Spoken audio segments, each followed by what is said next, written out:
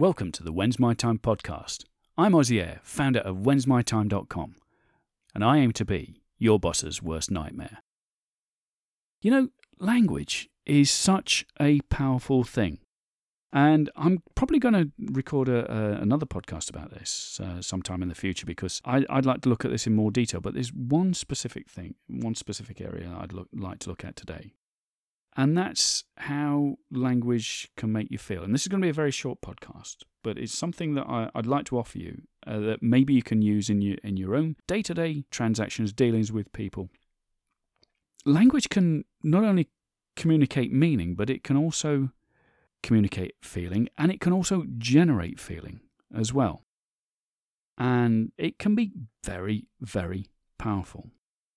Now, here's something that I want to suggest that you could change just a little bit of your language, your day-to-day language, that will make both you and your listener feel much better.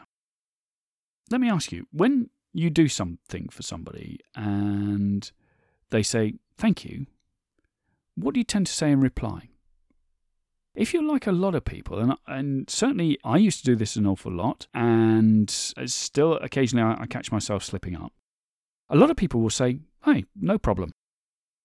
Now, on the face of it, we're saying what we're saying, no problem. But if we analyse that a little bit more, most often what we're really saying, what the undercurrent is, well, actually it was a bit of a problem, but hey, since it's you, let's call it quits, yeah? But you're sort of indicating that there was a bit of effort involved here. So while it's okay, it's fairly neutral, I'd like to suggest that there's something better that we can say. And forgive me, I can't remember who I heard this from. This is not my original idea, but it's something I've adopted since hearing it. And if I could remember or find who it was that had told me this, I think I heard it on a podcast. I might be wrong. But instead of saying no problem, how about we say, hey, my pleasure? Now, doesn't that have a totally different ring to it and a totally different feel to it? If you say, my pleasure, instead of no problem.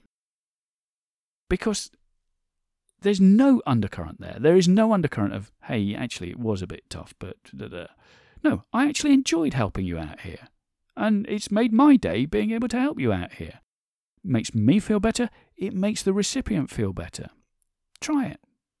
Look, I said it was going to be a very short podcast, and that's all I want to talk about today. But we will look at language in more detail in future, because I think it's a huge, huge subject, and it's hugely important, and it's one that because we're using language daily, it's one that we'll often ignore the impact, because we use language in conversation.